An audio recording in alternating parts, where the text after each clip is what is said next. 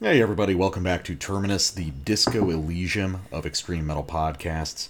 I am the death metal guy, aka I know I was supposed to headline tonight, but please let me open so I can just go home.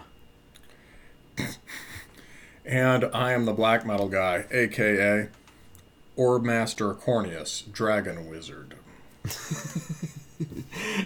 Are orbs just becoming like the Terminus thing? You know, esoteric orb metal forever? Orbs, swords, there's something for everyone. Orbs, swords, and motorcycles. That's think the name of our fucking book. Orbs, swords, and motorcycles. It has to be, orbs isn't a, it's got to ring off the tongue. Swords, orbs, and motorcycles. Swords, orbs, and motorcycles. That works, man. Yeah, I mean, yeah, that that combines works. our three favorite things, basically. Does either of it, I don't, do you own a motorcycle? No, God, no. Yeah, neither do I, no. That's a death trap. My mom always told me they were dangerous. So Yeah, it's, I know my buddy got one and, he was riding it in a city where it was maybe not the best, it was fucking LA, right? So within 2 years, he was like, okay, that's my second hospital visit from this. I think I'm done. I can't imagine like having a I think it's motorcycle. I think Like it's a a motorcycle very, primary vehicle in an urban area. Like, why would you do that to yourself? yeah, I think it's a very cool thing to do if you really love motorcycles. Other than that, may not be worth it. I'll leave my biking to the devil. Thank you very much. He's much faster than me. We, anyway, Oh shit, man. Okay, we got a show. We got a show to do. All right, our last show before our end of year episode. Actually, should probably let people know that. Yeah, this time our end of year episode is going to come out right before Christmas. Possibly like on Christmas, depending on when I upload it. But yeah, and depending on whether you're naughty or nice. I mean, our listeners, that is. If they are insufficiently naughty, Terminus won't come out till New Year's. yeah, maybe that's what I should do. Maybe I should hold it off so that the gap of our winter break isn't as painful for all of our loyal listeners. Oh God. All right, what are we doing? You have some like shout outs, or do we want to go to your first section, or what's your plan? Oh, we got some house. I mean, Oh yeah, well yeah, you were going to do forgotten some stuff. I've forgotten the fucking housekeeping so many goddamn times now. Yeah, so like I've forgotten to do on the last couple episodes. I should probably do it on the last real episode of the year. Social media, me on Facebook at Terminus Podcast, and the Black Metal Guy on Instagram at Terminus Extreme Metal. And then also, if you really want to participate, feel free to help us out over on Patreon or Subscribestar. $3 and up gets you access to all of the Terminus Prime bonus episodes. $5 and up gets you access to the Terminus Black Circle, our private Discord server that is primarily orb discussion, at least 60% by volume. The orb tips and tricks, esoteric orb walkthroughs, that kind of thing. And then, $10 and up gets you voting privileges to start picking the content of our bonus episodes, at least our main bonus episodes. The next one of which is a major doing, but will be coming out relatively soon. It will We'll take have a more lot time of to time and read. We'll have more time to do it over winter break. It will take a lot of research. It is going to be a very important one for us. So thank you all for your patience as we try to figure it out. But you were the one pointing out. You pointed out in the notes, and you were talking to me the other day that we've got this like big surge of new listeners, right? Yeah, who are you people? It's like we're seeing all these numbers tick up with like all these people, like all these new listeners coming in, and like a really weirdly large number of people, isn't it? Aren't we up like a fucking 100%? Haven't we basically doubled or something? It's been, yeah, last month was our biggest growth in a year, and this month seems to be growing at the same rate, if not more. It'll slow down a little for break, but like between this episode and the next, we're on track for 1,500 downloads in a month, right? And it's pretty damn good considering where we started out. For an esoteric metal ritual podcast like this one, I can't complain. But with that being said, guys, all you new guys that are listening to this wherever, leave fucking comments. We respond to all of them. Send us emails. Send us a lock of your hair. Take pictures of our houses on Google Maps and send it to us in the mail. All that kind of thing. We would love to hear more from you guys. Speaking of fan interaction, I've been meaning to do this. You know how we were talking about how that that Anti song was literally about the devil's motorcycle? Yeah. Yeah. So we got a guy wrote us with the subject line, "The devil rides with me." He says, "So two things. The V8 reference in the lyrics doesn't jive with motorcycles, as a vast majority are 2 or 4 cylinder. As to the mystery of counting off 1 through 8 out of sequence, it may be a reference to the firing order of the cylinders of a V8, which varies depending on the motor. Just saying." No, yeah, I saw that, and one of the guys from Anti did confirm that it was about... Yes. It's an old Chevy firing sequence for old V8 Chevys. But just what a strange mix of just sort of like car fixin' Chad total autismo. It's just like, I mean, salute to you, sir. That is the true Terminator spirit. If there was a metal podcast where not only did someone have that knowledge, but was intense enough about it to need to inform us, it would absolutely be Terminus. It means, yes. Thank you for sending that. Shit like, I forgot to reply, but shit like that means we're doing something right. We love that, dude. Yeah. Anything else? I mean, also, I guess, like, there isn't been anything like new shit, like, we're not, like, doing any more promos. So I think people have been talking to their friends. So if you have told your friends about the show, if you've put your cultural capital on the line by associating yourselves with us, and your friends have, looked up the show and decided that it appears to be real and they don't mock you, then thank you. Yeah, thanks a lot, guys. I mean, we were moving from strength to strength in our obscure metal podcast a year and a half in. So, oh man, it's good times. But you've got something for our intro section, our weird kind of floating section. Yeah. We've got a submission. This is from Brandon Corsair of Dragcar, Azath, and Nameless Grave Records, to name a few. We reviewed the new Dragcar last year. And he reviewed the first Azath like early in the show's run. We did, didn't we? I couldn't remember whether we covered that or not. It was like single-digit episodes. That's right, because I was listening to that a ton that spring. Yeah, that's right. I remember, because I was like, this is awesome, it has a dragon on the cover, and you were like, it sounds like Autopsy. And I was like, oh, I don't know how Autopsy sounds, and that was the review.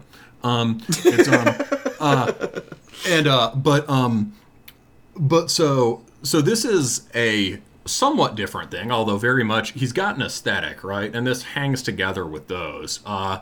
It's half of a split with a band called Ezra Brooks, and it's Visions of Esoteric Splendor by Serpent Rider.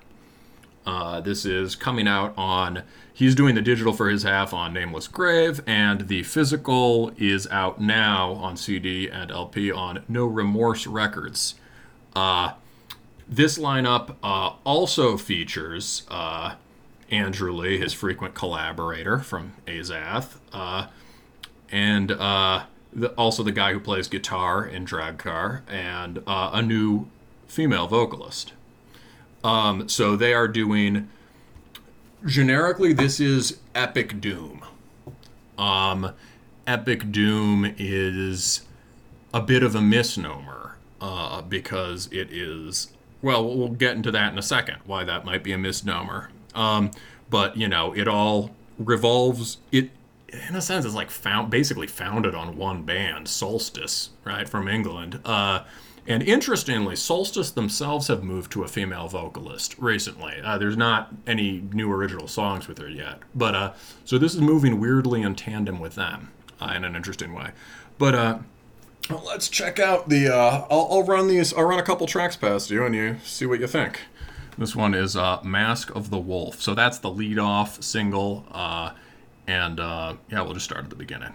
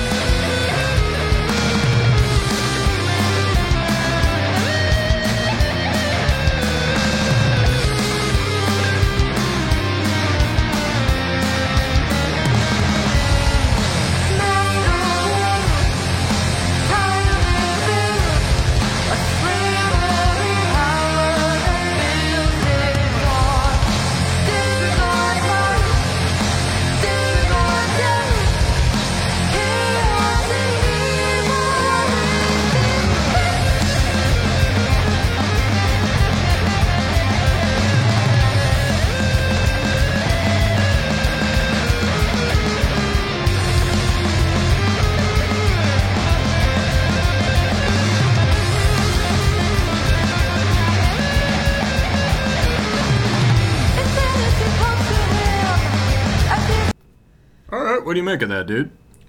I mean, I like it, although I'm trying to figure what makes this Doom.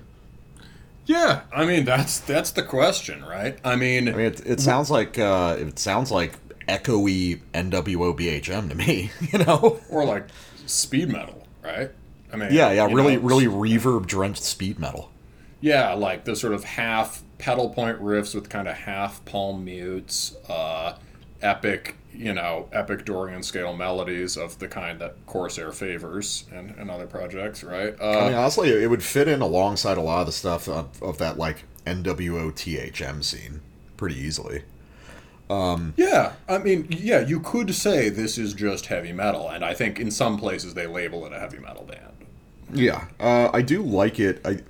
There's certain, like, aesthetic choices that I find interesting. The sort of, like... I get the, like, vague Doom quality, because, like, the production, which is kind of like a Brandon Corsair thing, within this context almost reminds me of, like, Pagan Altar. It's, like, a little bit deliberately quiet. Oh, I hear that for sure, yeah. I kind of like in this context, just because it's a very different kind of sound quality than you usually hear from this kind of thing. But that also extends to this woman's vocal performance, yes. which is you can hear her kind of open up and soar melodically periodically, but a lot of it's kind of like more kind of clipped delivery and a little bit quiet in the production.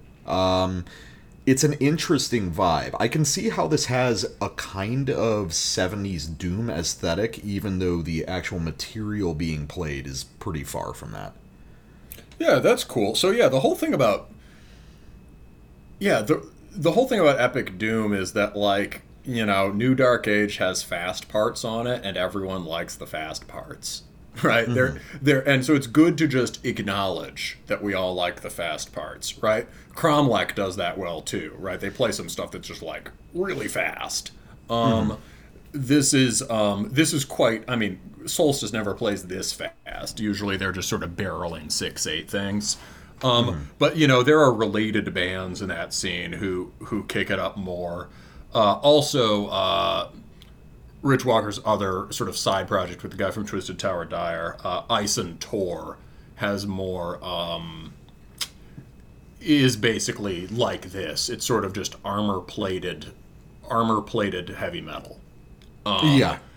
And so, like, what is Epic Doom? Really, it's a vibe. And also, as music, it's basically like, I mean, stuff like Candlemass and Pagan Altar are important, but like Manowar and Bathory are just as important.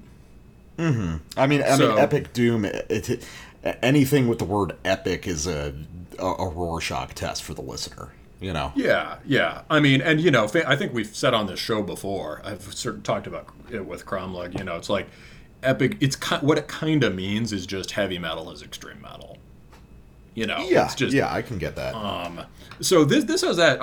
A thing I was thinking is, there's always this thing where I listen to things with headphones for the first time on the show because I just other than that, I just kind of blast them on speakers. The two channel guitar thing is really good here. So they have Andrew playing bass and drums, and then there's dedicated rhythm and lead guitar. And a lot of the parts are sort of doubled, but you can kind of hear them chasing each other and breaking off from each other in cool ways. That it's not like full-on Iron Maiden tandem melodies, but I think it sounds good. But the faint sound is definitely something I noticed. Yeah, part of that is giving it that esoteric or cryptic vibe. Makes it more ancient. I think boosting the vocals would be good.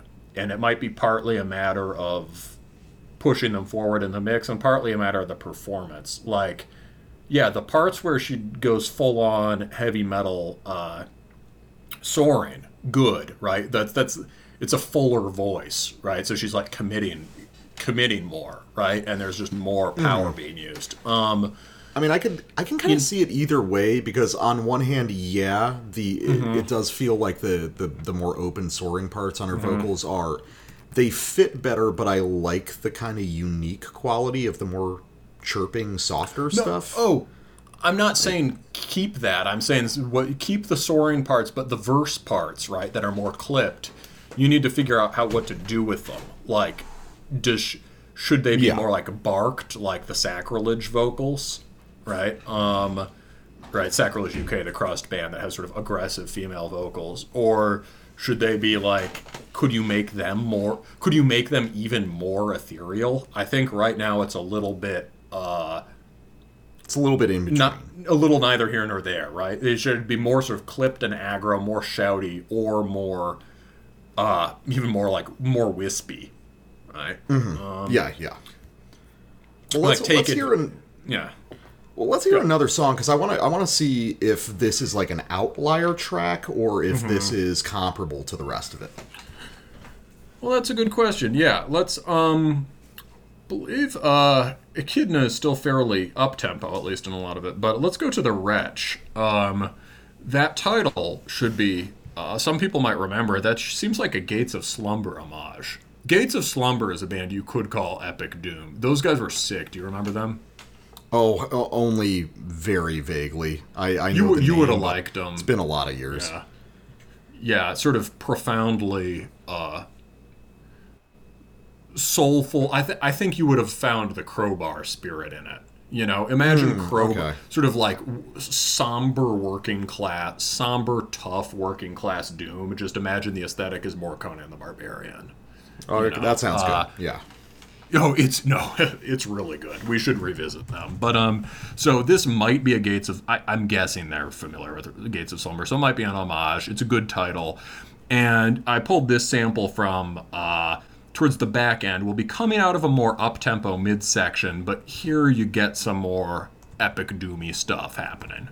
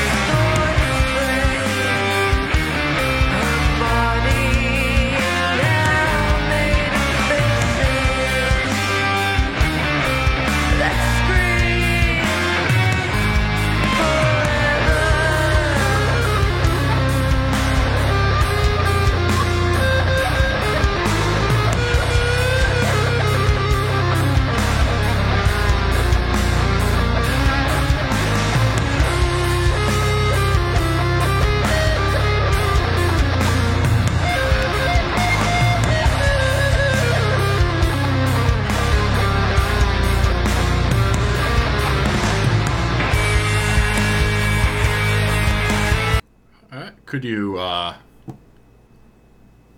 could you feel the Cyclopean scapes unfold? I it definitely I get more of the Doom vibe there. I mean, there's obviously that big kind of mid to late '70s Doom riff that pops up in the middle of that sample, makes it a lot clearer. That really, again, I think that as far as like very old classic Doom stuff, Pagan Altar is probably the most immediate reference. So I do like that a lot.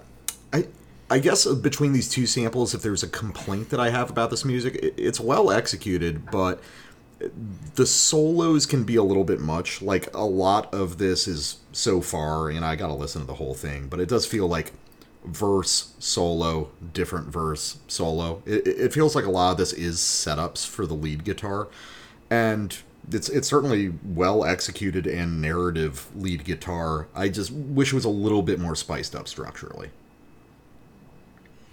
Word. Yeah. So, yeah. Also about that part, I thought, yeah, the big Doom riff. I thought that's the only thing that I think on this sounds specifically solstice-y to me, or that really stands out to me as solstice-y in particular. Aside from the fact that this all is right in some way, but like what's cool about that one is that it has the sort of arcing Dorian scale noble folk melody thing that is characteristic of the genre, and then it dives into a couple weird chromatic turns as it descends. Not dissonant, just like unusually placed notes that just the dissonant part of blues, you know? Something, yeah, very close to dissonant blues intervals, or even just intervals that technically aren't dissonant. They're just unexpected in the scale. And that's something that Rich Walker does really well in, especially in the slower, bendier stuff. There's unusual interval choice that isn't just like, let's hit a Black Sabbath tritone, or let's do sawing black, let's do Celtic Frost crushing stuff, right? You can hear Celtic Frost hiding in some of those ideas and whatever, but it's not at all obvious. And so I think that's a good well-shaped riff with some nuance to it. Yeah, so another thing is this is since this is the debut? No, they've done a demo called Pour Forth Circuitous, which is a cool word. I do not know what it means. But this is the first official release. And on a splitter and EP like this, right, it shows the band looking for an angle, right? Clearly a lot of thought has been put into the lyrics, and it's especially important in music where the lyrics are relatively audible. And it seems like the lyrics sort of split into two different angles. I think one's more promising than the other. So, like, on that opening ripper, Mask of the Wolf, right? The lyrics are kind of like, weirdly, like the opposite of Hail and Kill, right? You get sort of like, bestial men attack, glorious masks adorn their faces, they glory in misery, find power in pain, these conquerors of the world, blah, blah, blah, right? Mask of Wolf, tight on his face, insanity comes to him as easily as pride, born with a twisted heritage of conquest, right? So it's kind of like, it kind of inverts a lot of the tropes of the genre. It seems like a critique of the heroic ethos, basically. And it seems kind of out of step with the whole Epic Doom vibe, which is rooted in, Man-O-War and Bathory and Solstice and stuff like that, right? You can hear my father was a wolf and a kinsman to the slain, sworn to rise again, right? The power and dominion are taken by the will, by divine right, hail and kill, etc., right? Or a conqueror star shall rise again above this ravaged land, right? That's Eisentor. You can hear the difference. So it seems kind of at odds with the basic spirit of the music, in a weird way. However, and the other thing is it comes off kind of, the resonance in all this stuff is sort of like the old Christian critiques of the prideful pagan conqueror, right? Yeah. Right, you are conquering and oppressing others. Truly, it is you who are enslaved to your base, your pride and your base desires, right?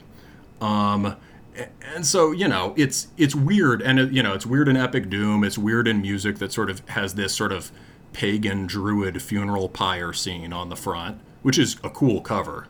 But then there's this other approach in the other two songs, which seems more like way more promising and also different from the usual Epic Doom tropes in some ways, right? The last two songs are fit together, and they kind of got this focus on nightside femininity.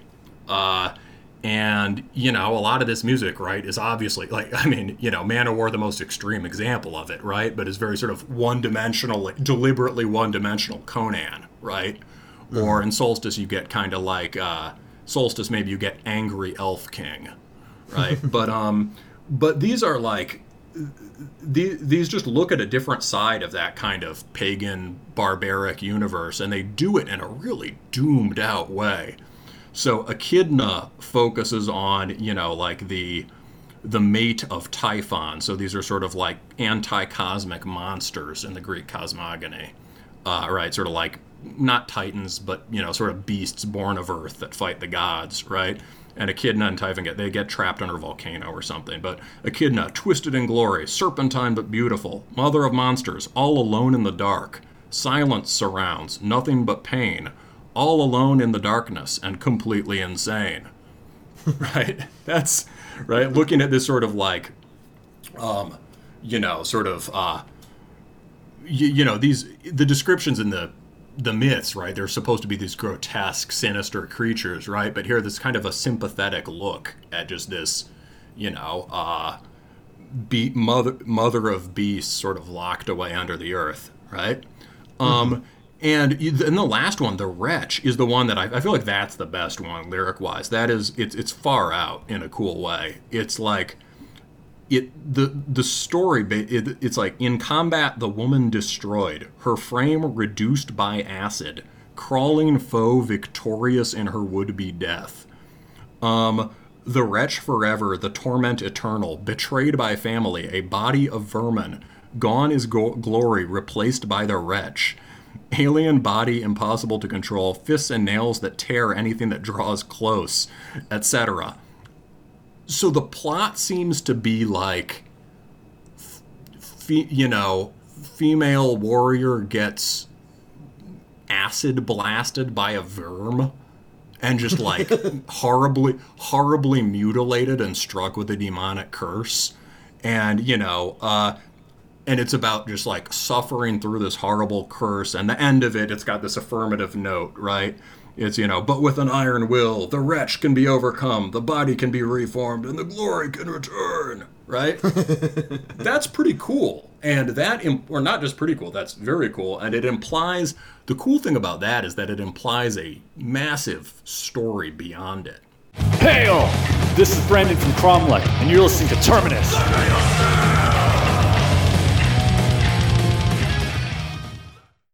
All right. So we are back from, God, were we just like shooting the shit for like a half hour at least? Yeah, well, we're prepping. We're prepping for the end of the year. Yeah. That's right. You mean the end of the world? The same thing, Borther. No. All right, yeah, no. So we were talking about Year Endless and shit, and basically just being complete assholes. It's 1 a.m. But this is we are back from doing that with a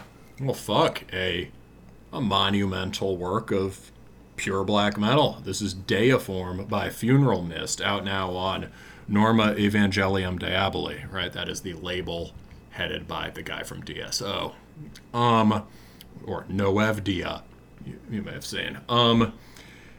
I was kind of stumped for a record for this week. I was like, I had some pick, it didn't really work out. And then or I wasn't sure it would work out. And then I saw in my inbox, new Funeral Mist, and I was like, oh shit. So they did the surprise drop end of the year thing like Hate Forest did last year. But I think even more rapidly. Hate Forest had a promo track. I'm not sure this did. This is not a band that I listened to back in the day, but it's a band you listened to, and they were important, so I checked it out. And fuck, I like this a lot. And I think this will sets up a very interesting conversation about a lot of things, including something we've really has been one of our recurring subjects this year in particular, which is the legacy of orthodox black metal. Yeah. I think it's been mentioned on this show, but of the primary wave of orthodox black metal in the 2000s, Funeral Mist is the one that I really connected with. I am a well-known disliker of most of the original wave of orthodox black metal, and I've come around a little bit more in recent years. I understand what they were going for a little bit more. I'm not going to say that I love any of it, but I definitely don't resent it in the way that I did back in the day. I was pretty strident about not liking Deathspell Omega and, associated acts. So was I. I mean, and back in the day when you're young, you've got to be sort of in the trenches and a little bit narrow on purpose, right? I mean, there was a certain kind of person who wouldn't shut up about DSO, and Death Metal Guy and I both. We hated that guy. Yeah, we hated that. We hated that guy. Since then I've had, I've come to understand it a lot more. I do. I have respect for DSO now, and think there's a lot of interesting stuff there and some great riffs. Yeah. But however, I lumped in shit like Funeral Mist with that, right? Funeral Mist was like they were one of the more rockin' of these bands, right? It's like if you were Watain was the one that became big and commercial, right, and that everyone could pretty much pass a certain point where like, okay, those guys suck, or they've jumped the shark. DSO was the sort of the flagship, the mystic archmage of the scene, right? The kind of like artistic flagship. And Funeral Mist was the one that a bunch of my friends listened to, and that I'm sure I clicked on like 3 minutes of, and was like, no, it sounds like Marduk. And I mean, I loved Marduk, right? And also this guy Mortuus, or this guy who is Ariok in Funeral Mist, is Mortuus in Marduk. But I was a snotty kid. So tell us about what you made of Funeral Mist back in the day. Well, back in the day, I've got some updated ideas because actually, in anticipation of this review on my commute home, I listened to Salvation, the first album, again for the first time in many years. And it was interesting going back to it. There has to be kind of a discussion about Funeral Mist in general, because Funeral Mist was lumped into the Orthodox scene. Particularly with the second record, Maranatha, which is kind of the one that everybody knows. A lot of people's understanding of Funeral Mist begins and ends with that record, which kind of makes sense because it's a great record. Also, they didn't release one again for, I think, another 9 years. Yeah. It was Hecatomb in 2018, which I still haven't heard. Now I want to check it out again. Yeah. So. But now, after listening to Salvation again and listening to a bit of Maranatha, I mean, I think the last time I listened to Maranatha was probably just like a couple years ago, which probably sounds like a long time for a lot of people listening, but when you do shit like this show, that's like, ooh, that's a great rotation. You played it a couple years ago, it's got to be an important record. So, basically, Funeral Mist got lumped into the whole Orthodox scene, but a lot of people forget the fact that Funeral Mist's first demo was back in '95. I mean, it's basically second-wave black metal at its roots. So, Maranatha came out in 2009, which is honestly pretty far after the initial wave of Orthodox black metal coalescing around C Monumenta by DSO in 2004. The thing that I want to ask, especially after listening to Salvation again today, is honestly, was Funeral Mist ever really Orthodox black metal, or were they just part of blasting Swedish black metal? Because Salvation sounds like a very weird take on Marduk and Dark Funeral for a lot of it. Stripped down, minimal, odd, lots of samples, but still centered around fast blasting, tremolo riffs, and a pretty straightforward kind of delivery. Maranatha in 2009 expands upon that, with a more elaborate melodic palette, but is ultimately geared around the same ideas. And I think that this new album, Deiform, is still contiguous with the rest of Funeral Mist's work, but tweaked slightly.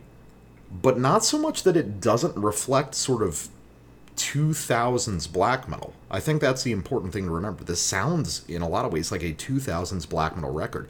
But now we're so far away from that kind of sound, it has very different connotations. Does that make any sense? Yeah, so I think a big thing for me would be, this new record certainly is blasting Swedish black metal, right? I mean, the connections to me, like, the connections to Marduk are way more evident than the connections to a lot of the stuff that gets associated with the Orthodox. And that's a thing to bring up in general that maybe neither of us is equipped to answer right now, but there really is. First of all, nobody uses the word Orthodox anymore. That's the thing I realized partly through this year. We're old guys now. We're the only people who use the word. And if you want to, but it's shaped the nowadays scene so much that's why we use the word. You have to understand where it came from, right? Now it's just Icelandic black metal, dissonant black death metal, right? The entire thing is really some gestures that DSO used sometimes, and some kinds of chords that bands like Watain and a few others used sometimes, right? These kind of mayhemic, extra wonky mayhemic chords. That's become the whole of the thing. There's a difference between the Swedish and the French scene. And some of the other Swedish bands, Offermod was basically, I think, rumored to be like the founders of Orthodox BM per se.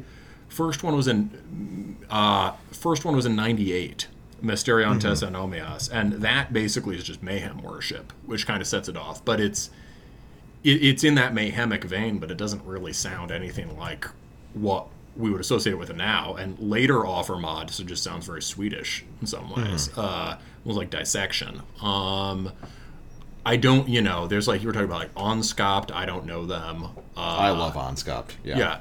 So, and does that sound like skronky, dissonant, sort of... Onskapt, a little bit. I mean, they use like spooky Orthodox arpeggios, but it's like... Imagine like mid-paced stompy Funeral Mist, and you have an idea. Yeah. And this is the thing, right? The term meant a lot of different, a family resemblance of things. I mean, I guess a band that is definitely Orthodox BM and that we both love is Aosoth, right? Yeah, Aosoth is... And that has all the characteristics that became typical of it in later stuff. But so there is a question about what did the term mean? What was counted there? Let's listen to your sample of the old stuff and give the people a listen, because I don't, if I've ever heard this, I haven't heard it in 10 years or more. Yeah. Well, so let's listen to a later track off Maranatha. This is called Living Temples. We're just going to play the first couple minutes of that track. And there's a distinction that occurs, kind of a difference between this album and Maranatha, as well as Maranatha and the rest of Orthodox black metal, which is... Oh, and by this album you mean like this new one, Deiform. Yes. Yeah. Difference between Deiform... We went very music history very fast. Yeah. All right, so we're going to listen to something from Maranatha to compare it to the new record. We're going to compare it to the new record as well as the rest of Orthodox black metal, because the thing is, like I'm saying, maybe Funeral Mist wasn't really Orthodox in the way we think of it. But Maranatha is a wonderful record because it's still got the blasting Swedish quality, but there's this subtle melodic undercurrent of like almost DSBM at times, melodies that you could scan as either triumphant or tragic depending on the mood you listen to it in. It's got a very distinct atmosphere despite how aggressive it is. So this will be good this is the legendary Funeral Mist album. Let's compare it to what we're hearing today.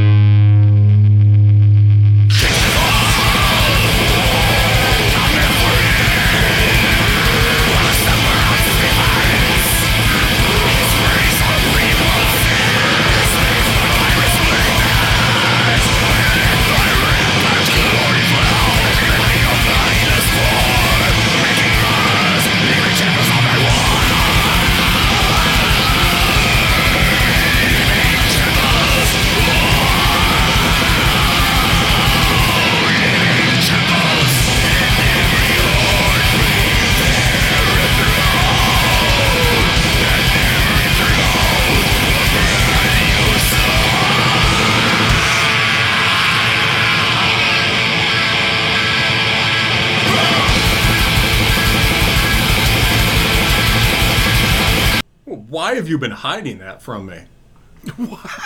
I haven't been hiding it. I've been talking about this album for 10 fucking years, dude. Jeez. It's a really good record. And the thing that makes it so distinct amongst, if we're saying it's part of Orthodox, its contemporaries, is this intense subtlety in the way he arranges guitar phrases. So the dominant phrase throughout that song is that skronky, like 1-2, that dun dan dun dan dun dan. Yeah, 1-5, yeah. Yeah, basically perpetually played throughout that song. He's doing like a sweep. It's like dum or like whatever you're calling it. It's like a glissando thing. Yeah. Yeah. But then you'll hear all these interesting phrases if you concentrate, different kind of shapings of the riff underneath it. And some are more aggressive and mardic, some are more tragic and sad. But they're all bound together with that constant 1-5 sweep over and over again. So you get this interesting blend of moods. I always considered Maranatha secretly this very sad record. Despite all the bombast and the extremity of it, there's this undercurrent of like unease and sorrow to it that I thought was really interesting. You know, I can pick up on it a little bit better now and really understand the technique, but even back then I heard something about that record that was like, there's a little bit more of like a personal relationship in this music.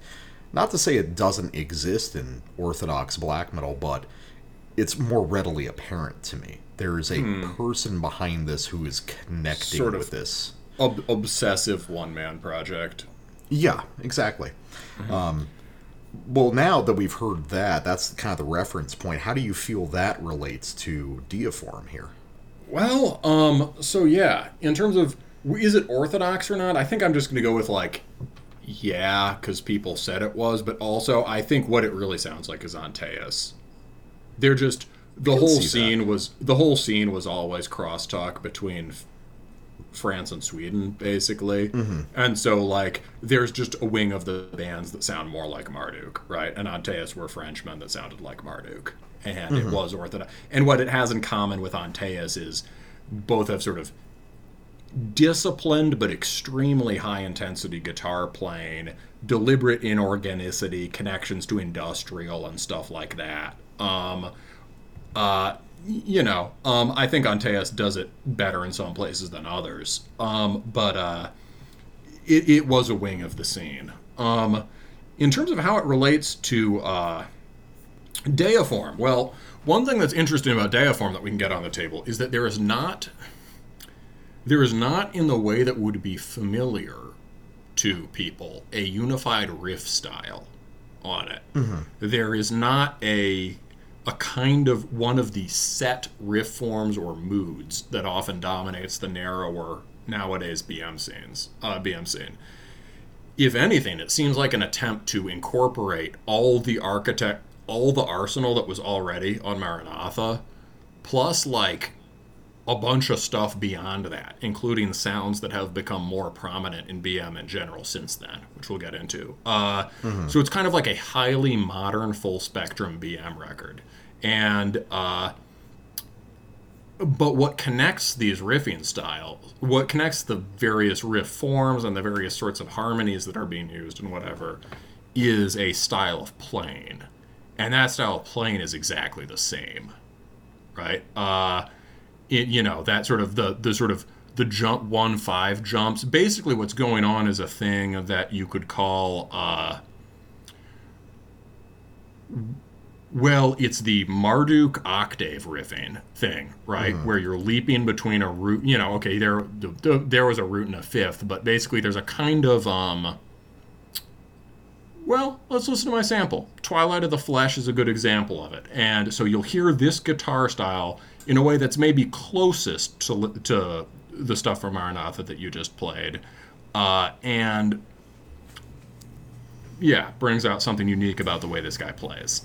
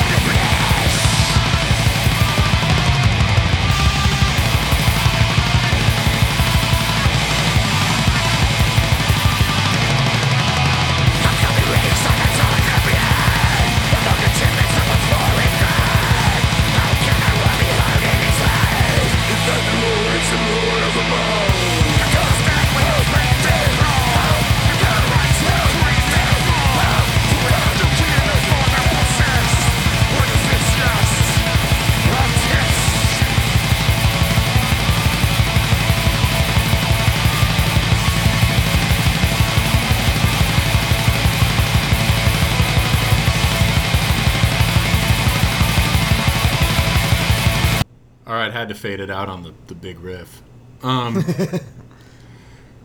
So you can hear the similarity right there, right? That's built around the same sort of root fifth oscillation, right? Yeah. What's interesting to me about the shape of that main riff is that it is structurally like a thrash riff. That's what I was gonna say. Yeah, you've got that big melodic opening, and then it kind of flattens out into like a simple 2-chord number where the vocals emerge, and then bursts back into the melodic riff. You know, the same kind of structure of maybe not necessarily Slayer, but maybe like Exodus or something like that. Something a little bit more primitive, you know, structurally. It's almost like a punk riff or like an early hardcore riff. Yeah. Oh, yeah. So the cool thing about this, so what's happening here, right? This is the basic. I mean, I guess it was already in Funeral Mist, right? It was already in Maranatha, where it was presumably already to a degree influenced by Marduk. But this is sort of it's variations on this type of riff that is typified by Marduk, right? And it is, on the one hand, it's crypto thrash, right? It's built on pedal point. You're leaping between a root and another stable interval, like a fifth or an octave, and then playing around there. You know, boom, boom, boom, ba da da da, boom, boom, boom, ba da da da, boom, boom, boom, ba da da da, boom, boom, boom, boom, something like that, right? And then you just get that two chord alternation you're talking, boom, boom, da da da da da da, right? It's like thrash. So what this guy's really in tune with, I think, is taking that kind of carrying that style in a few directions. On the one hand, in this song, he's carrying it back towards thrash, and he does that elsewhere on the record too. So on Apocalypticon, it has sick shredding like speed metal riff that isn't retro at all. If you listen to it, the intervals are like hideous black metal or death metal intervals being played at speeds that are shocking, right? And he's playing it not as a fancy hook lead, but there are no like quote unquote leads or hook riffs on their entire record. They're all attack riffs. Some of them are more catchy than others, right? We just faded out on a one that's more epic and elaborate, but there's nothing that's like a chorus. Maybe a couple moments that are big, but not like chorus riffs. So this is not an album about big riffs. There are big riffs in it, but they're not centered around them. Yeah. So what he's really doing is he's taking this kind of basic Marduk early Funeral Mist style and moving it in different directions. I mean, the other thing I love about this track is that in that part is the vocal attack on it, right? Those are the patterns are like thrash or punk vocals. You can tell he's intentionally written the lyrics to be percussive and aggressive as an overlay, which is something that most black metal bands, especially these days, miss, right? Yeah, there's no concentration on vocals as a meaningful part of the music. They're just there to be there. Yeah, I think especially, and something I've been thinking, right? I mean, here's a potential theory to put forward is that, like, you know, as much as it's good that we have variants of black metal that have nothing to do with thrash and variants of death metal that have nothing to do with thrash, like that 200 Stab Wounds had me thinking, it's like, honestly, there's, from certain kinds of aggressive down the line black or death metal, something's missing when you're not installing it in those thrash roots. And that is very much happening here. So, other big thing. We'll get back to that riffing style later because he's also taking that riff style, the octave drone thing, in a very different direction. The other thing, right, is how this is structured. So one thing that links this to the Orthodox tradition, right, is the common use of, kind of initiated the prominent use of interludes outside of the, 2 intro structure to a Bathory album, right? And the Gregorian chant stuff that starts this song is A, awesome, B, fully integrated with guitar. It's amazing how much just having continual high-power trem under it on one note changes it and blends it into the rest of the song. And the cool thing also is that it comes back at the end of the song, and instead of just being the same part, it is a different thing, this time with chords changing under it. And it's sort of like fulfilling stuff that was happening in the song. So the things that made a lot of Ortho BM kind of really annoying, right, the filler, or even a record like SMRC by Deathspell Omega, like, which has a bunch of fantastic riffs and songs on it, pretty annoying in some ways, is these sorts of big, long filler sections.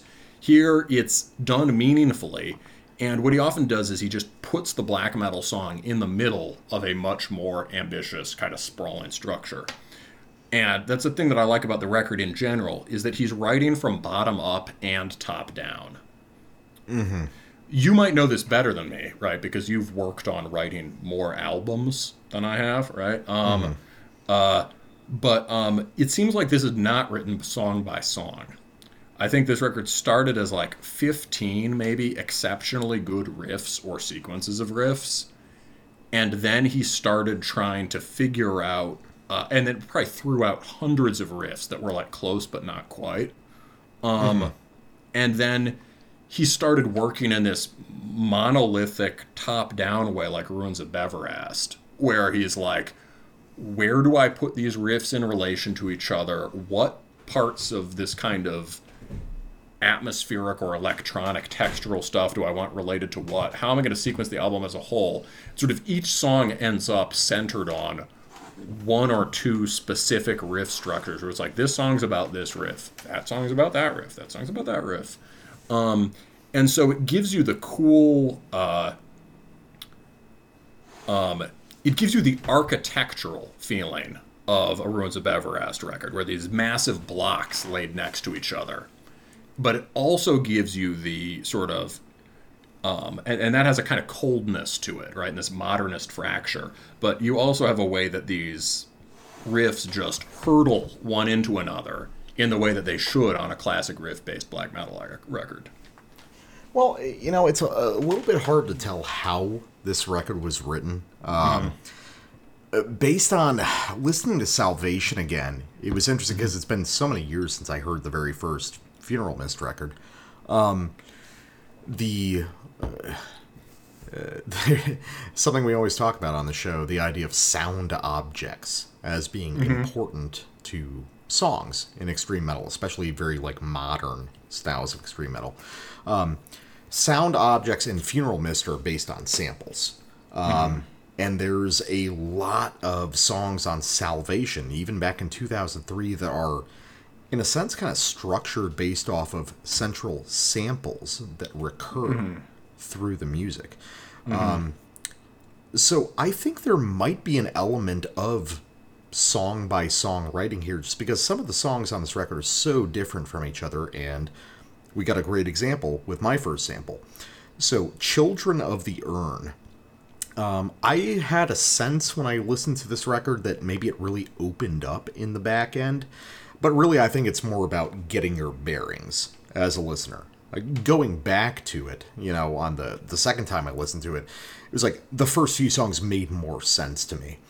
But this, on my initial listen, was the moment where, okay, I'm starting to get where this is coming from a little bit. There are no restrictions to this music. He can do whatever the fuck he wants. So we're going to listen to the end couple minutes of Children of the Urn, and we're going to hear something that I'm unfamiliar with for Funeral Mist. Maybe it was on Hecatomb. I'll have to go back and listen, but at least from what I've heard from the band, he's never really done this before.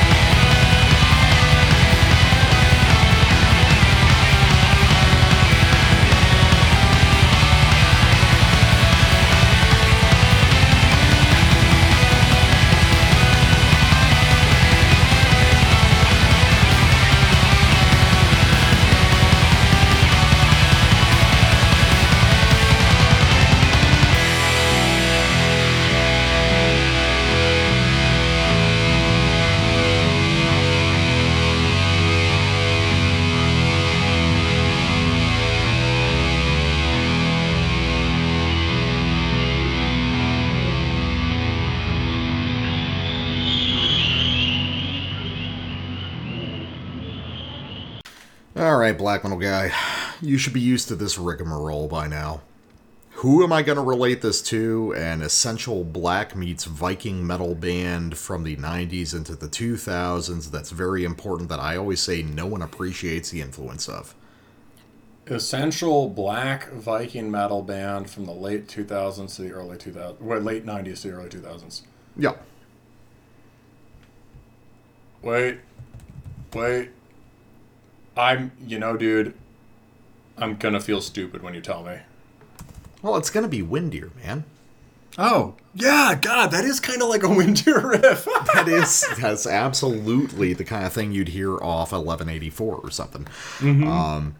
Which that's one of those pet records of mine, or that band in general has been a pet band of mine that I says always so much more important than people realize. That it's the Viking metal band that real black metal guys listen to, you know. And that, to me, is very much a Windir thing. You know, we have a tendency now to think of Windir as, it's kind of the start of, like, poppy Viking black metal, but I don't believe it was interpreted as such when they were contemporary. I think they were considered a lot more serious than a lot of people might see it now. Well, I've said this after you. I've listened to some more through you and through those Haljoruna records, which are very Windir, and it is, in terms of codifying a certain idea of simplified epic folk melody, very influential, and also anticipates like the sort of stompy pagan black metal thing. I think it turns out that a lot of raw stompy kind of oi influenced pagan BM actually sounds like Windir, right? Yeah. And that Windir actually sounded like oi, I think. Oi with keyboards. That's probably the more compelling thing is, Windir sounds like Oi with keyboards, yeah, which it does. Yeah, and however, the simplified folk melody, Windir has some stuff that's just like, here is your basic medieval sounding melody. It does other stuff that is elaborate and authentic and informed by Norwegian folk music, even if it's played on kooky synth patches. Yeah, you can hear the Hades in it. Yeah. Exactly. I was going to say, this is an extremely authentic folk melody. And it sounds like Hades. It has the elaborate cascading feeling you get in the realm of the Dying Sun. Well, I always forget which Dying Sun record is which. I always confuse it with the Dead Can Dance record. It's is it Dawn of a Dying Sun? I think it's Dawn of a Dying Sun. Yeah. Yeah. Well, what I was going to say was, okay, so I haven't heard this on a Funeral Mist record before. I haven't heard that on Salvation or Marathana.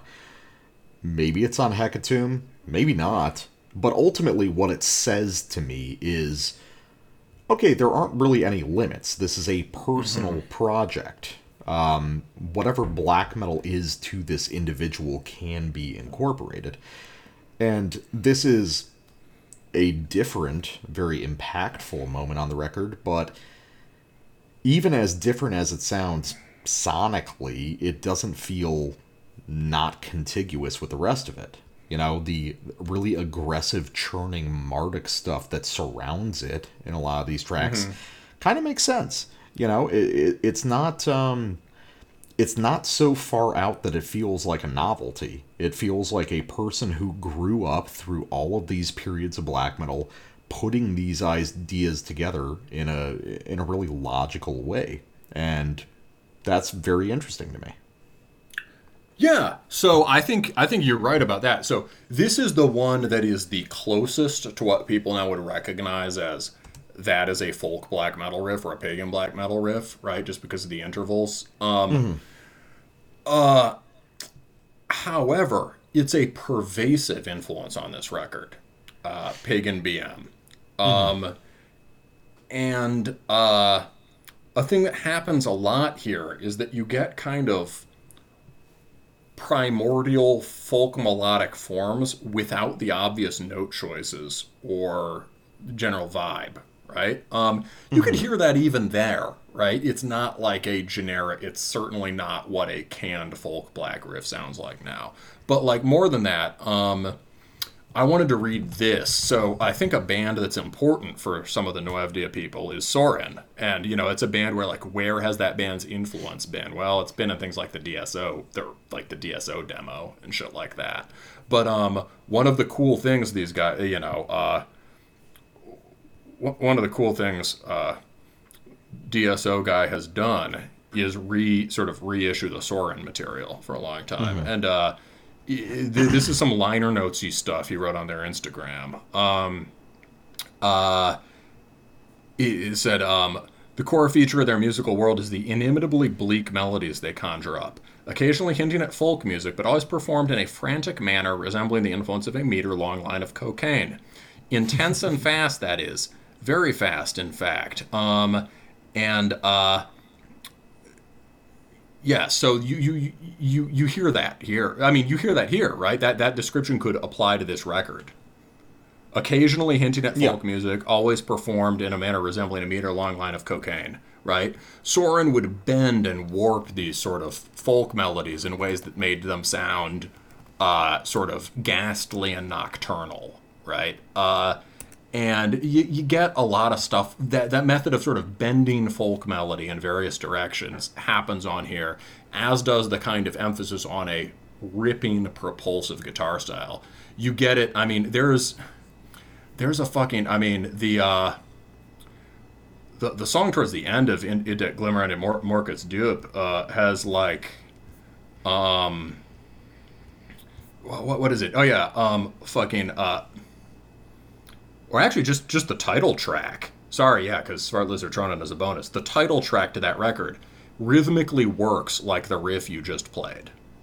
Mm-hmm. It has this sort of long, unfolding, way too many notes in it for normal form, and it has this heavy downbeat headbanging rhythm. There is another Swedish band. I think that connection is there. But one thing that Soren does is they tap into the sort of the droniness of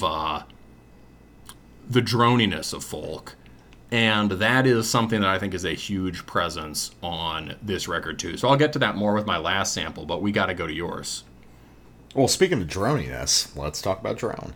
Well, let's talk about the other side of drone, which is using it to bind together really aggressive, really kind of chaotic music.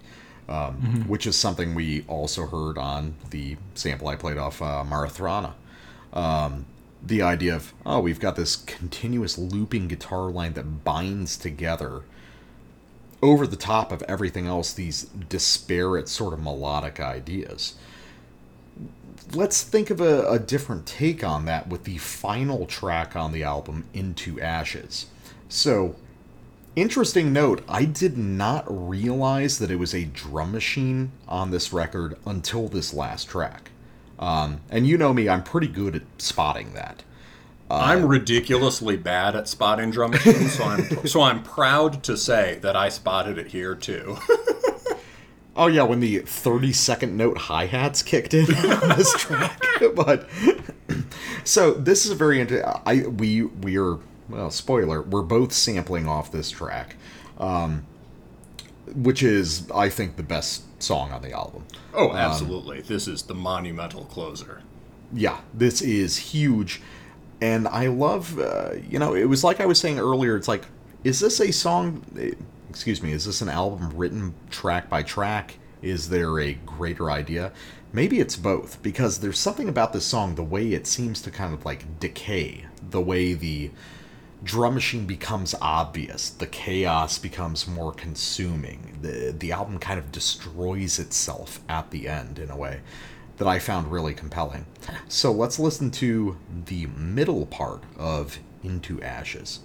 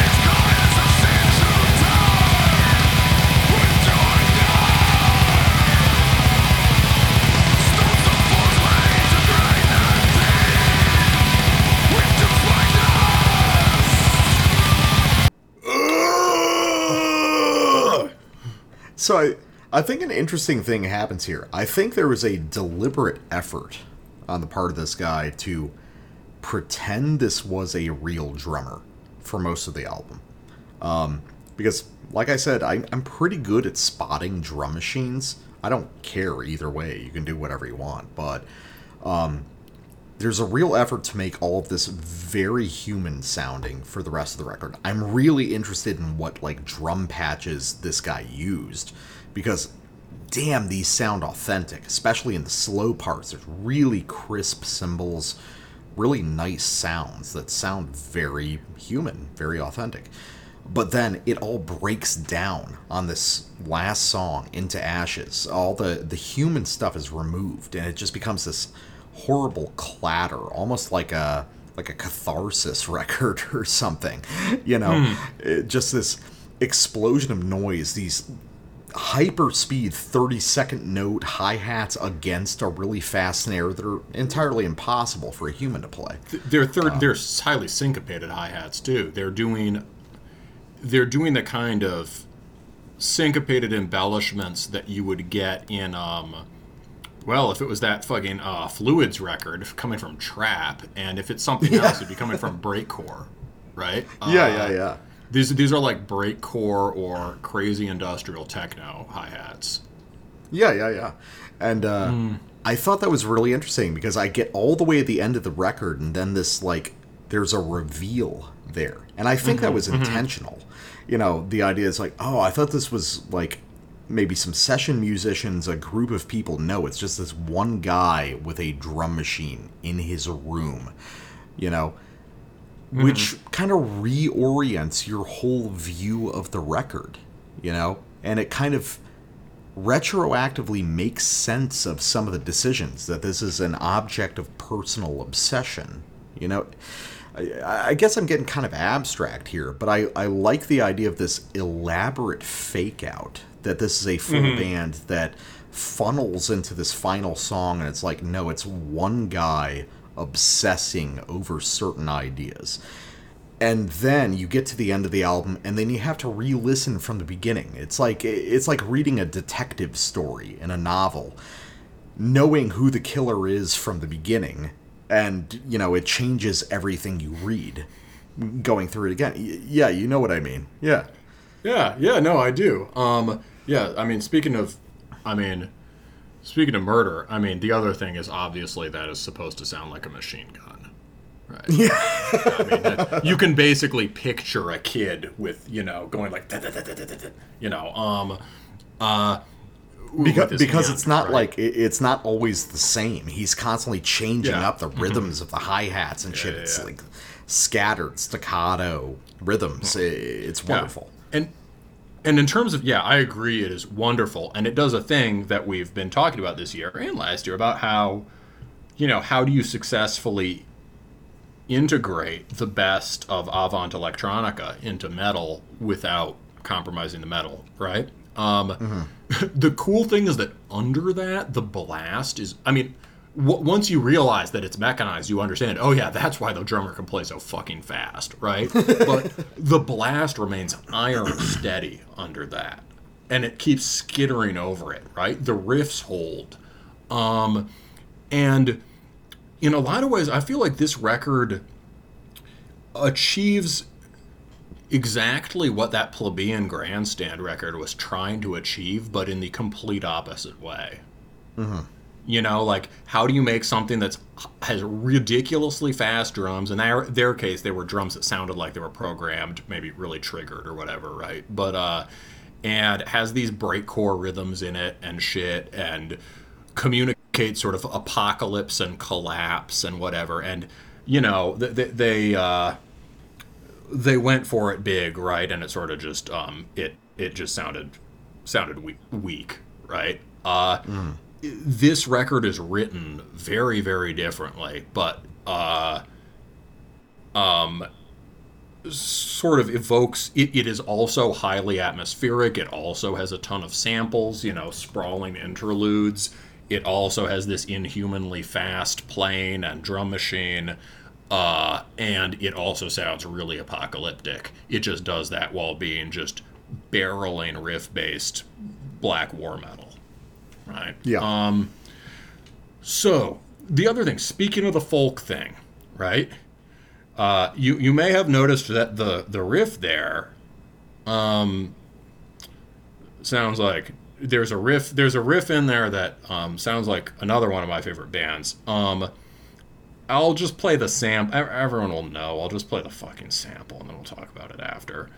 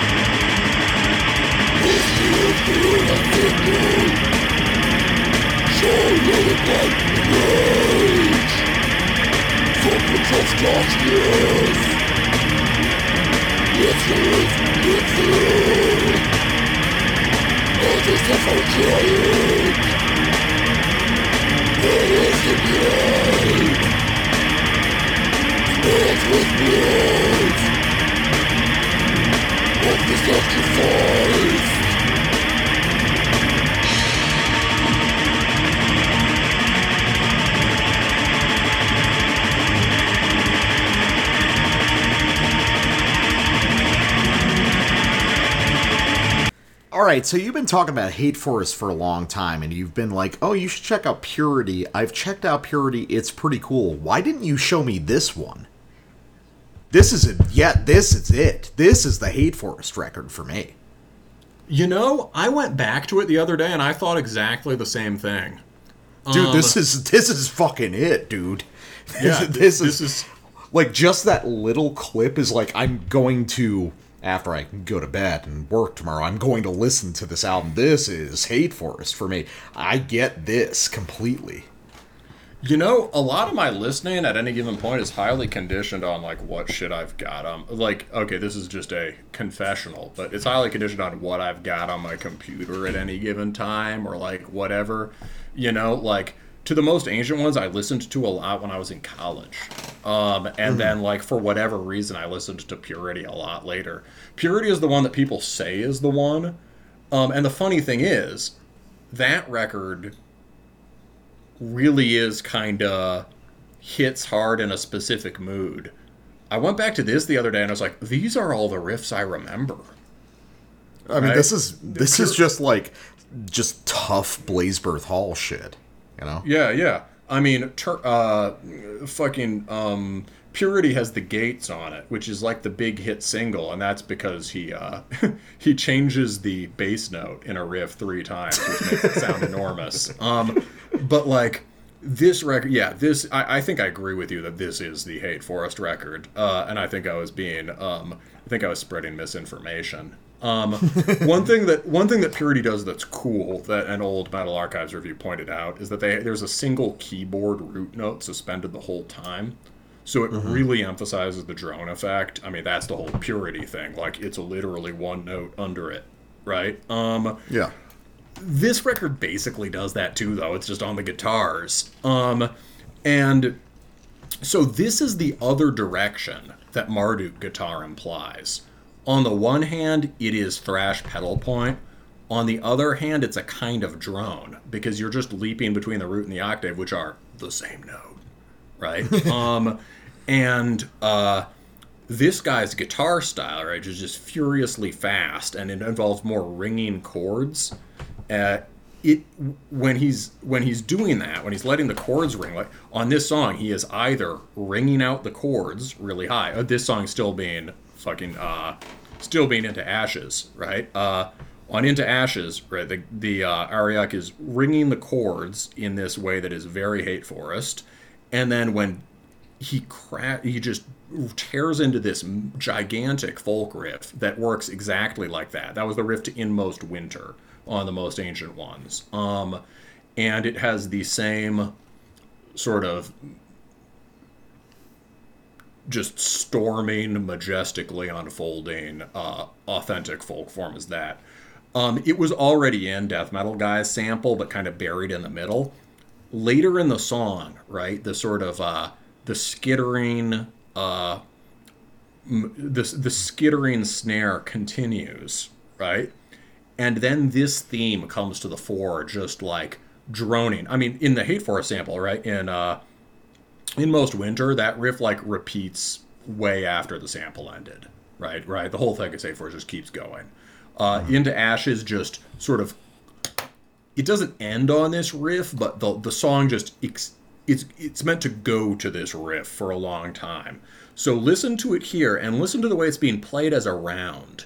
At this point in the song, there are two guitars. They're starting the riff at different points, and you can follow the wave of the riff, and you can hear like you can almost see two different waveforms interlocking. It is just, it's gorgeous.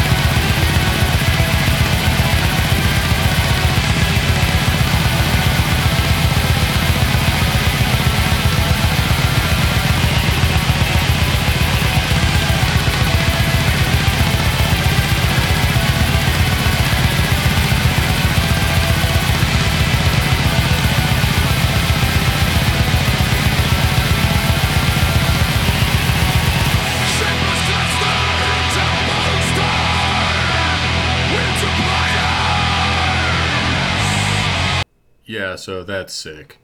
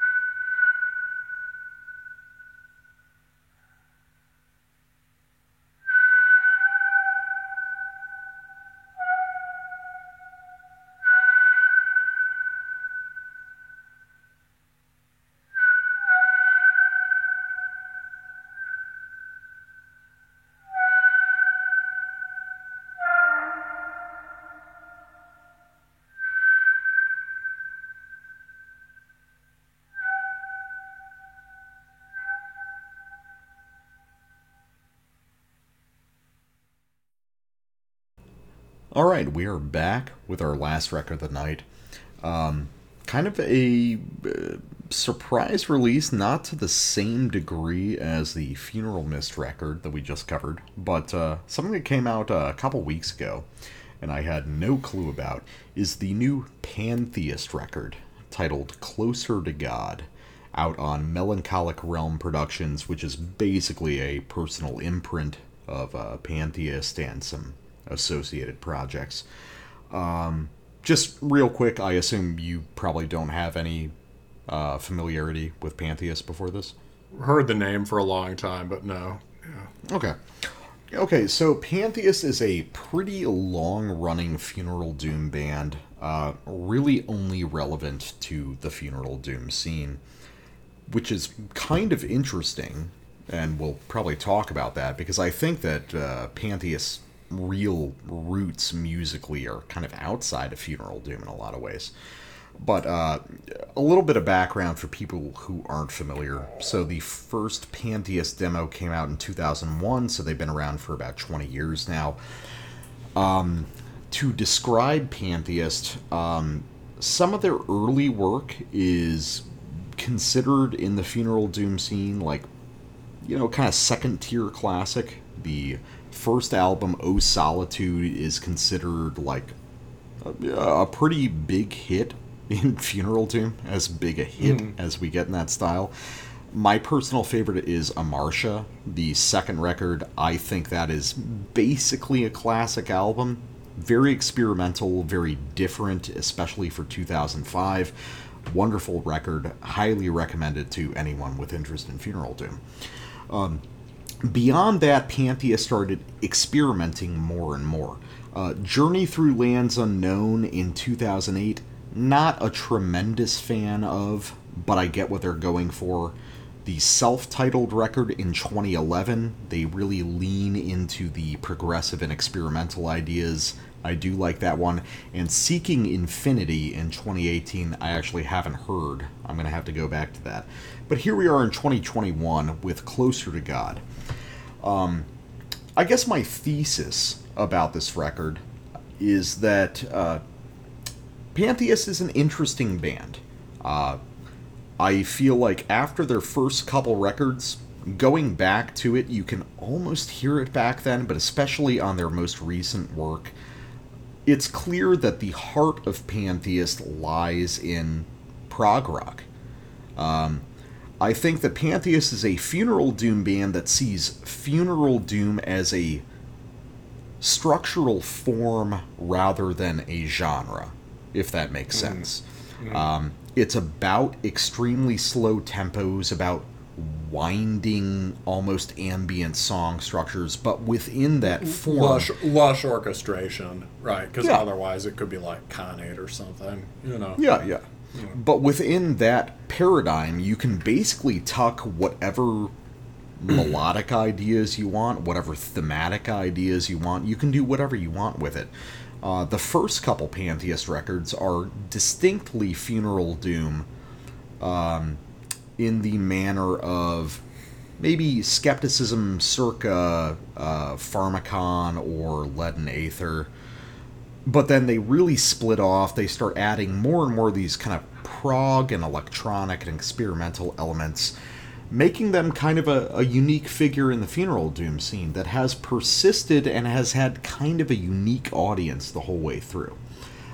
So with that background done, I actually thought, and I wrote in the notes, that the black metal guy would hate this. I thought this would be totally unbearable for him, but I'm starting to realize as we do the show more and more, the things that I think that you'll hate tend to be all right for you, and it's things that I expect will just blow past you that you actually hate. So, what's your impression of Closer to God? Well, I don't hate it. It's definitely not my thing. Obviously, right? Something that is like prog rock but really slow. Not up my alley. I certainly hear the prog connection. I think there's something... I understand why you would connect this form to Prague, right? First of all, right? Because of the big scale, elaborate orchestration, right? Before Skepticism, who else would put a literal pipe organ in your band, right? Like a prog rock band. Yeah. And I understand the idea that given this massive canvas with minimal metal restrictions to worry about, right? You want to fill in all that space in this kind of more exploratory, wandering, noodly, proggy way. I find certain passages on this unconditionally objectionable. However, relative to the length of the whole, I can't really hold them against the album as a whole, right? Things have their eccentricities. I can't say, that I can't write it off because of that. The emotional spectrum here is interesting. This is certainly indulging in some melancholy in a way that I often find less than ideal. That is, it is not doing something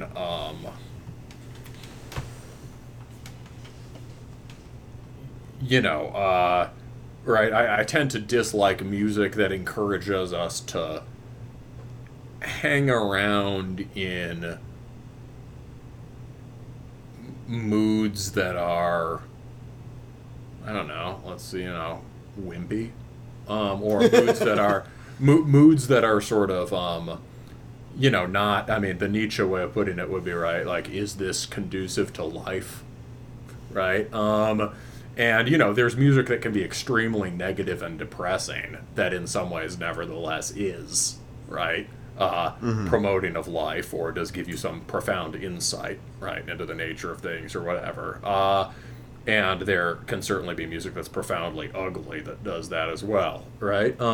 But, you do, there's a certain kind of downcast, melancholy mood that isn't, not the full-on tragic or sorrowful or mournful, right? That I just dislike. But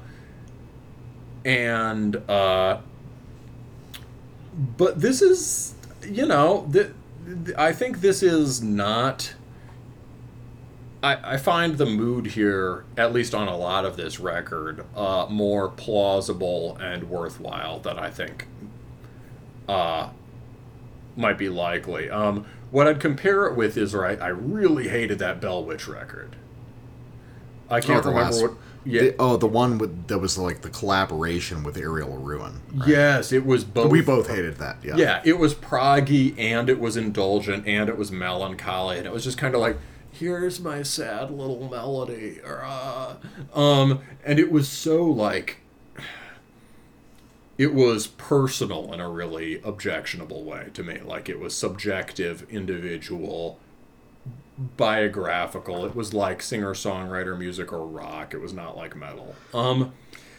Here the melancholy is less personal. It feels more social. I admit I was influenced somewhat by the liner notes, or whatever's written. There's some just earnest stuff that I assume is written by the band that's been posted under the YouTube link. A lengthy and joyless lockdown, the ghost of Ennio Morricone, the soundtrack of video games endlessly played, an unfulfilled need for connection, an acute awareness of the futility of it all. These are some of the ingredients that have led to the creation of Closer to God. Inspired by strange moods during the pandemic lockdown, blah, blah, blah, blah, blah. So,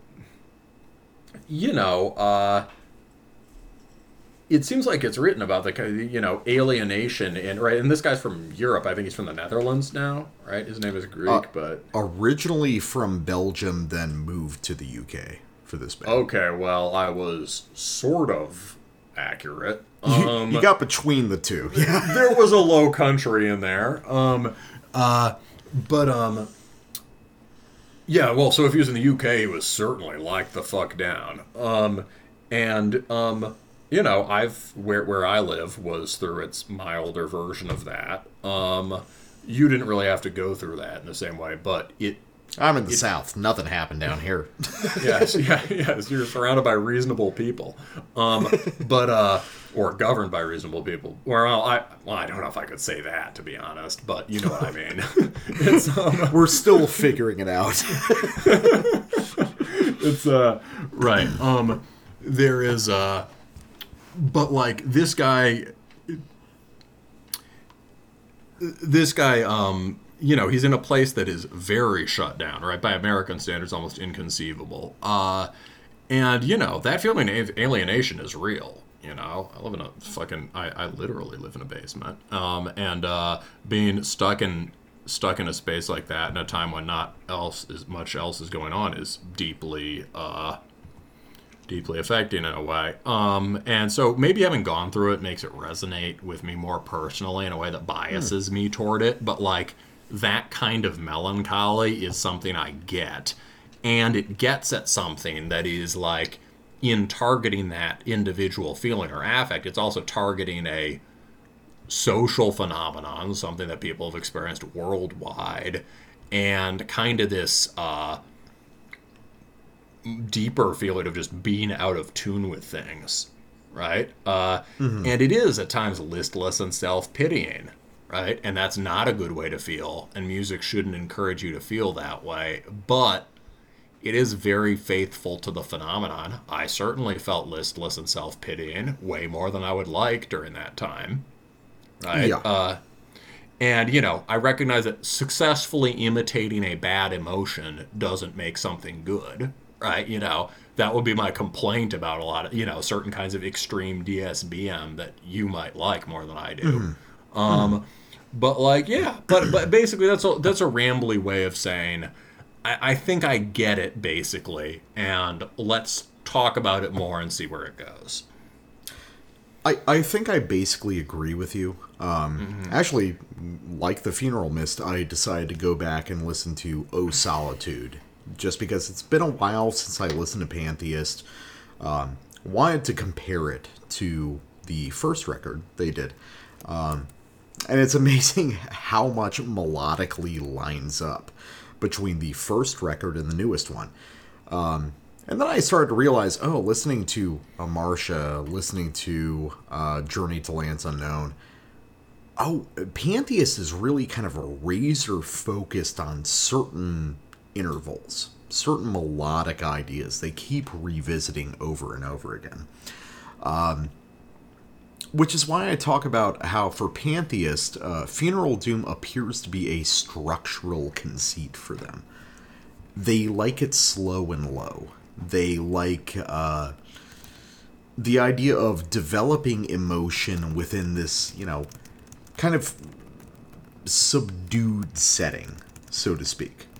And I think that there's something else they said on the Bandcamp page in describing this record, which was that it began with the idea of doing a single lengthy track in the vein of Skepticism's A's, their kind of famous single 25-minute song EP that they did, I think, right after Lead and Aether, something like that, before Pharmacon. Great song, legendary Funeral Doom shit. Everybody listen to it now. So, I kind of echo your sentiment. This is not my thing. My interest in Funeral Doom is not this sort of thing. However, I think it's kind of cool to listen to a prog take on Funeral Doom. That's not an idea that's been worked around a whole lot. I think that there's a lot of kind of nifty musical ideas in this. It's just not speaking to me on an aesthetic level. But I can, I've listened to enough music and talked about it enough that I can kind of divide that from my personal taste. I think this is very good for what it is. And I think it's going to be a really big deal to a certain kind of listener that's not me. That being said, let's talk about probably what I assume is the origin of this record, which is the big monolithic song at the beginning. Yeah, oh yeah. We got to get to samples. I was gonna say we both talked. So I talked a long time. You talked. Well, you know what? The lead-in fits the record, right? The lead-in fits the record. We Yeah, just exactly. self-indulgently elaborated for like 15 minutes. So, all right, first sample, bud. I was thinking we should listen to yours because it's more representative of the record. Like it has the funeral doom in it. You know, it's more doomy. Okay, I can do that.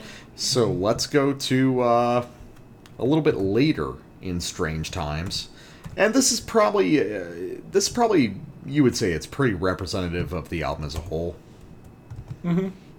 Yeah. So let's go to about the middle of Strange Times after one of the interludes, and yeah, it's pretty tight actually. Let's go.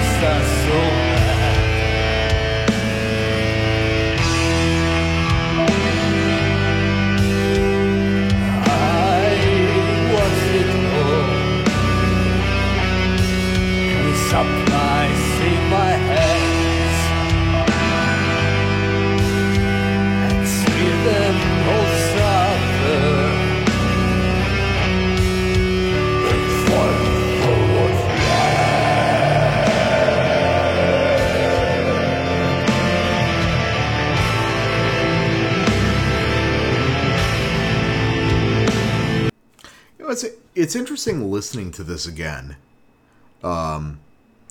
with the idea in mind that this is designed based on a sort of paradigm laid out by skepticism, just how similar it is structurally to skepticism around A's and Pharmakon and the related EPs. The idea of dropping out the rhythm guitars to create a sort of elevated breakdown structure. I don't know what you would call it, allowing the heavy bass tones to drop back in for the verse, but removing them during these more poignant, delicate moments, which is a very prog technique which is not alien to skepticism itself. I guess the difference is, obviously, it's on a completely different emotional wavelength from skepticism, but structurally I understand the similarity.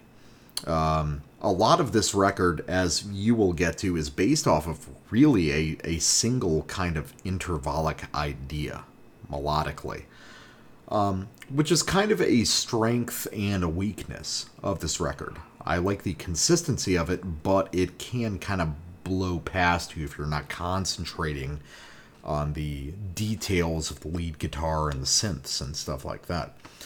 Well, it's definitely supposed to be immersive. He's clearly not going for like Yeah. Skepticism one's in skepticism, something like Skepticism or Thurgathon, each riff is marked, right? They're all for paying attention to. Here, he's almost like, I mean, it's really about that kind of immersive, floating, wandering thing, right? Which is why you can't really hold it against him. Like, that's the whole, it's the mood he's exploring. Yeah, it's like, you can never accuse this band of not executing on the idea. Yeah. It's like, you may not be that interested in the idea they're executing, but clearly they're very good at accomplishing what they're going for. Did you already say what? Well, this actually connects to my sample, right? Yeah. But did you already say what you're going to say about this sort of interval repeating, the kind of basic similar intervals that run throughout the whole thing? There's basically a single chord structure that forms the core of this entire record. Most of this record is all about vamping and, improvising around that chord structure. It's a very simple, like, 1-4-7-4 kind of thing. I knew it was a 1-4 thing, but you mapped it out. That's good. Or actually, well, like 1-5-7-5. It might be because, like, the two-step drop is very important to Pantheist. That is something that extends through all of their records with remarkable consistency. Like, in a certain way, you could say that every Pantheist record is based around the same general melodic idea, but it's mostly an experiment in textures and lead melodies around that basic chord frame. All right. Well, so let's listen to where that idea is taking shape. The beginning of Strange Times. So this is about 2 minutes and 35 seconds in. Seconds is the word I was looking for. And you're going to start out with a nice lyrical nod to H.P. Lovecraft and or Solstice. We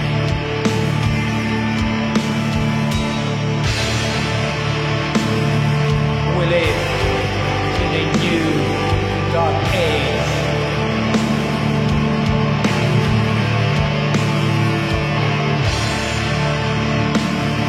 These times are strange.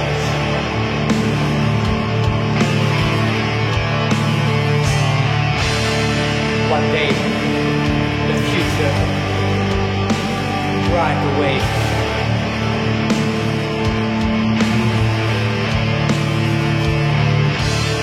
The very next day, it's bursting in flames.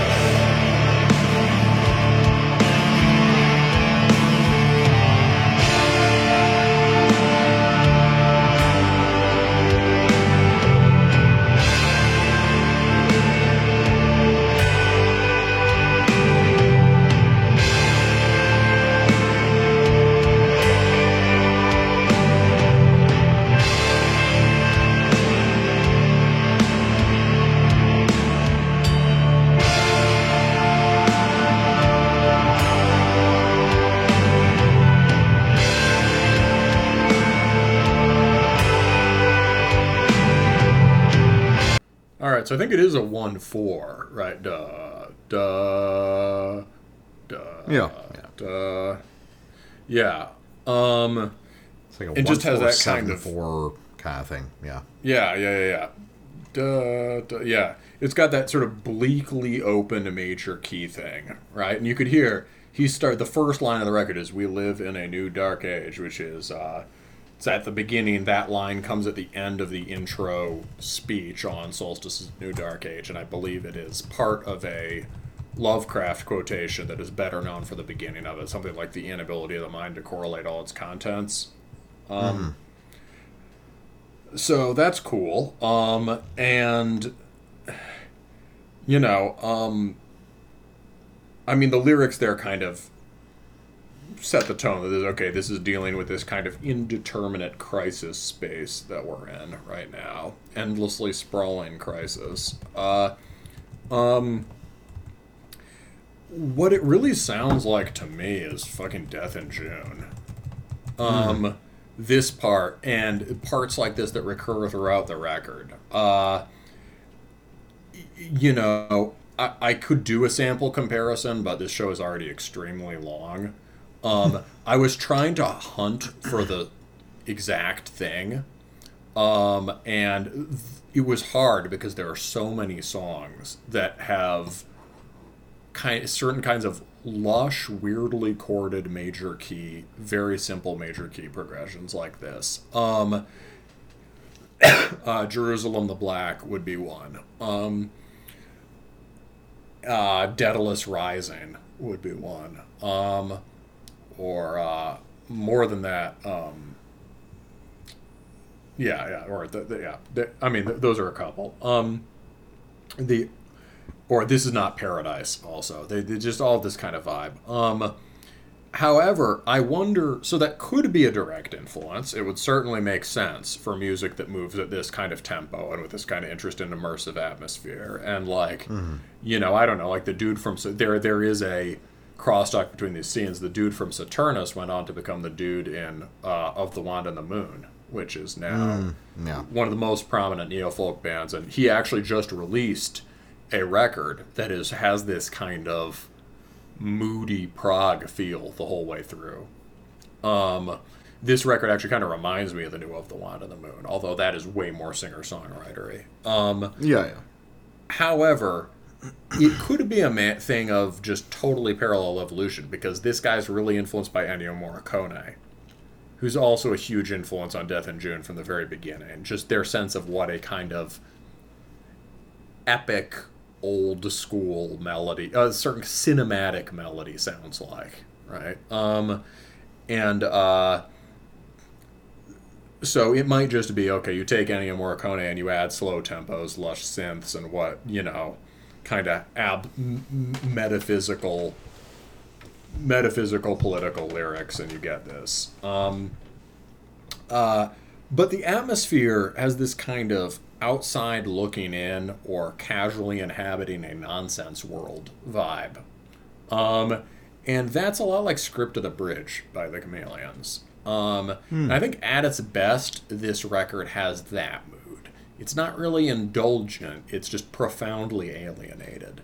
And you're kind of swimming around in this state of anomie and detached, right? And maybe that would be comparable to some of the most like weird, alienated, like Rush stuff.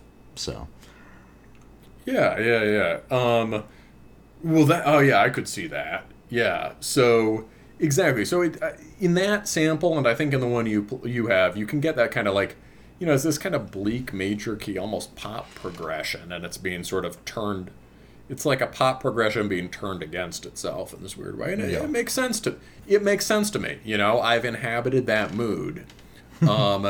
Even like the cover art is like very DIY and awesome. It's like the dude put himself like bad awesome. Yeah, deliberately bad awesome. It's like if that oh God, what was that terrible shit, Sacred Son or whatever, right? That was a gimmick, right? Sacred Son isn't bad. It's pretty good. Well, I know that the music is basically like competent down the line one-man black metal. But like it's like competent mayhem worship shit. Yeah.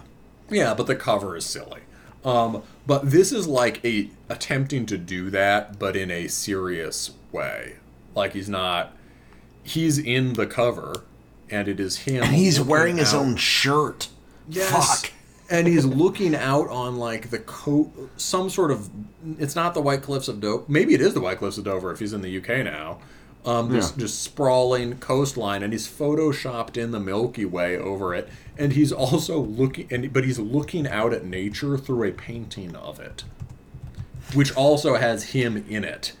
Well, so it's a perpetual mirror of himself against the background, man. Yeah, it's far worlds within worlds, bro. If you look at it too long, you'll trip out. It's basically a pretty good idea of like, looking at reality through a screen, and the screen is on your computer, which the lockdowns have put you around all the fucking time, right? You wake up and it's glowing like a shrine in front of you. Your connection to the outside world, right? Yeah. Yes, the screen has also... Yes, it's supposedly your connection to the outside world, and yet it's severing you from it. And when you go outside, there's also a screen between you and the outside world because you are, in many ways, prevented from interacting with people.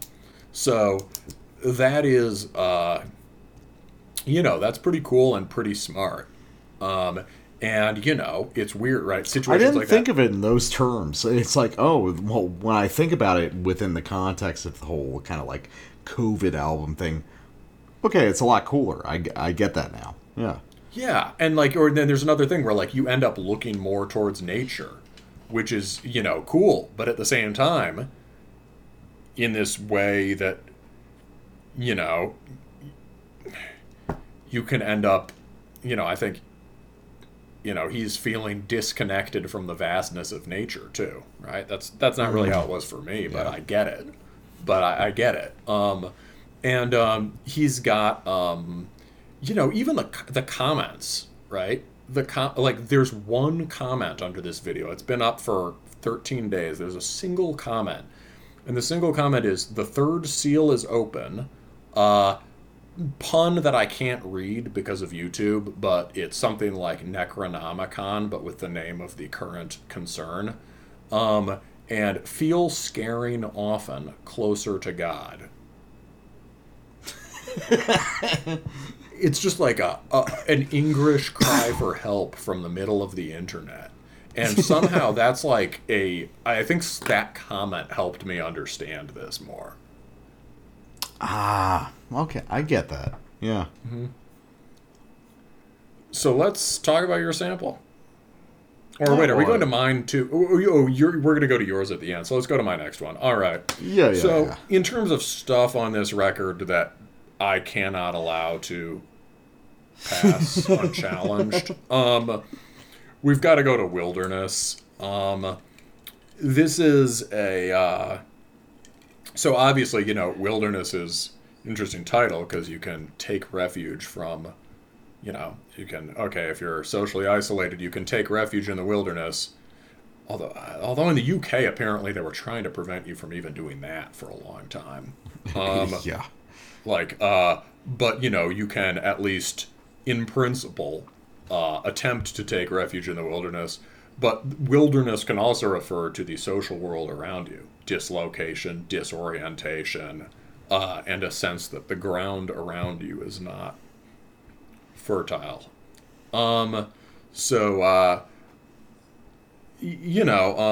This starts out unforgivable, but kind of gets cool.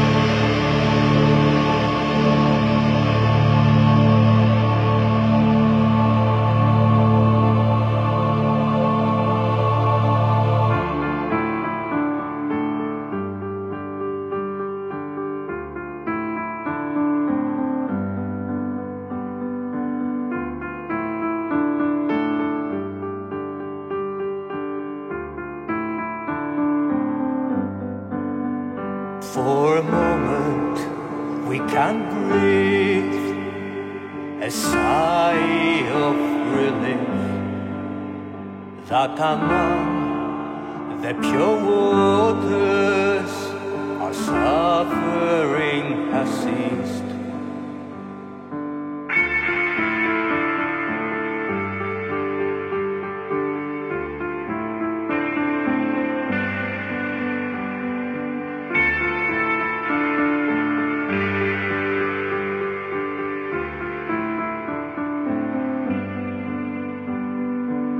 But you act like you always have known that the bliss will soon be over.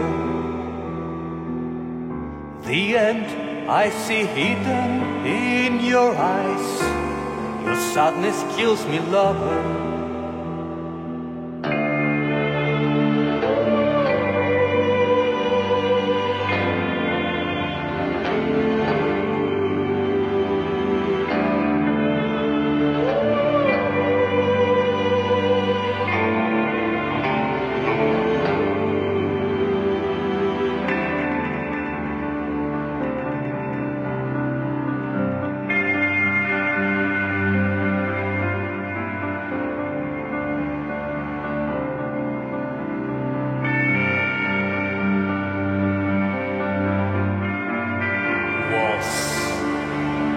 Being built around us.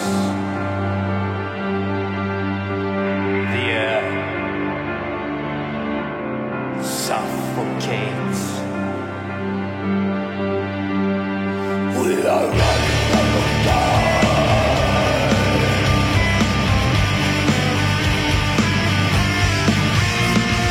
Running out of pain.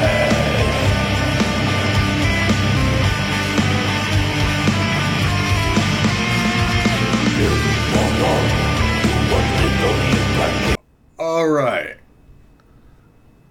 So, I guess when I said the first part of the sample was unforgivable, I guess not necessarily the lead up. I sampled more of the lead up than I meant to. But that's the kind of theme, a major theme for the last part of the record on Wilderness and of Stardust. That sort of...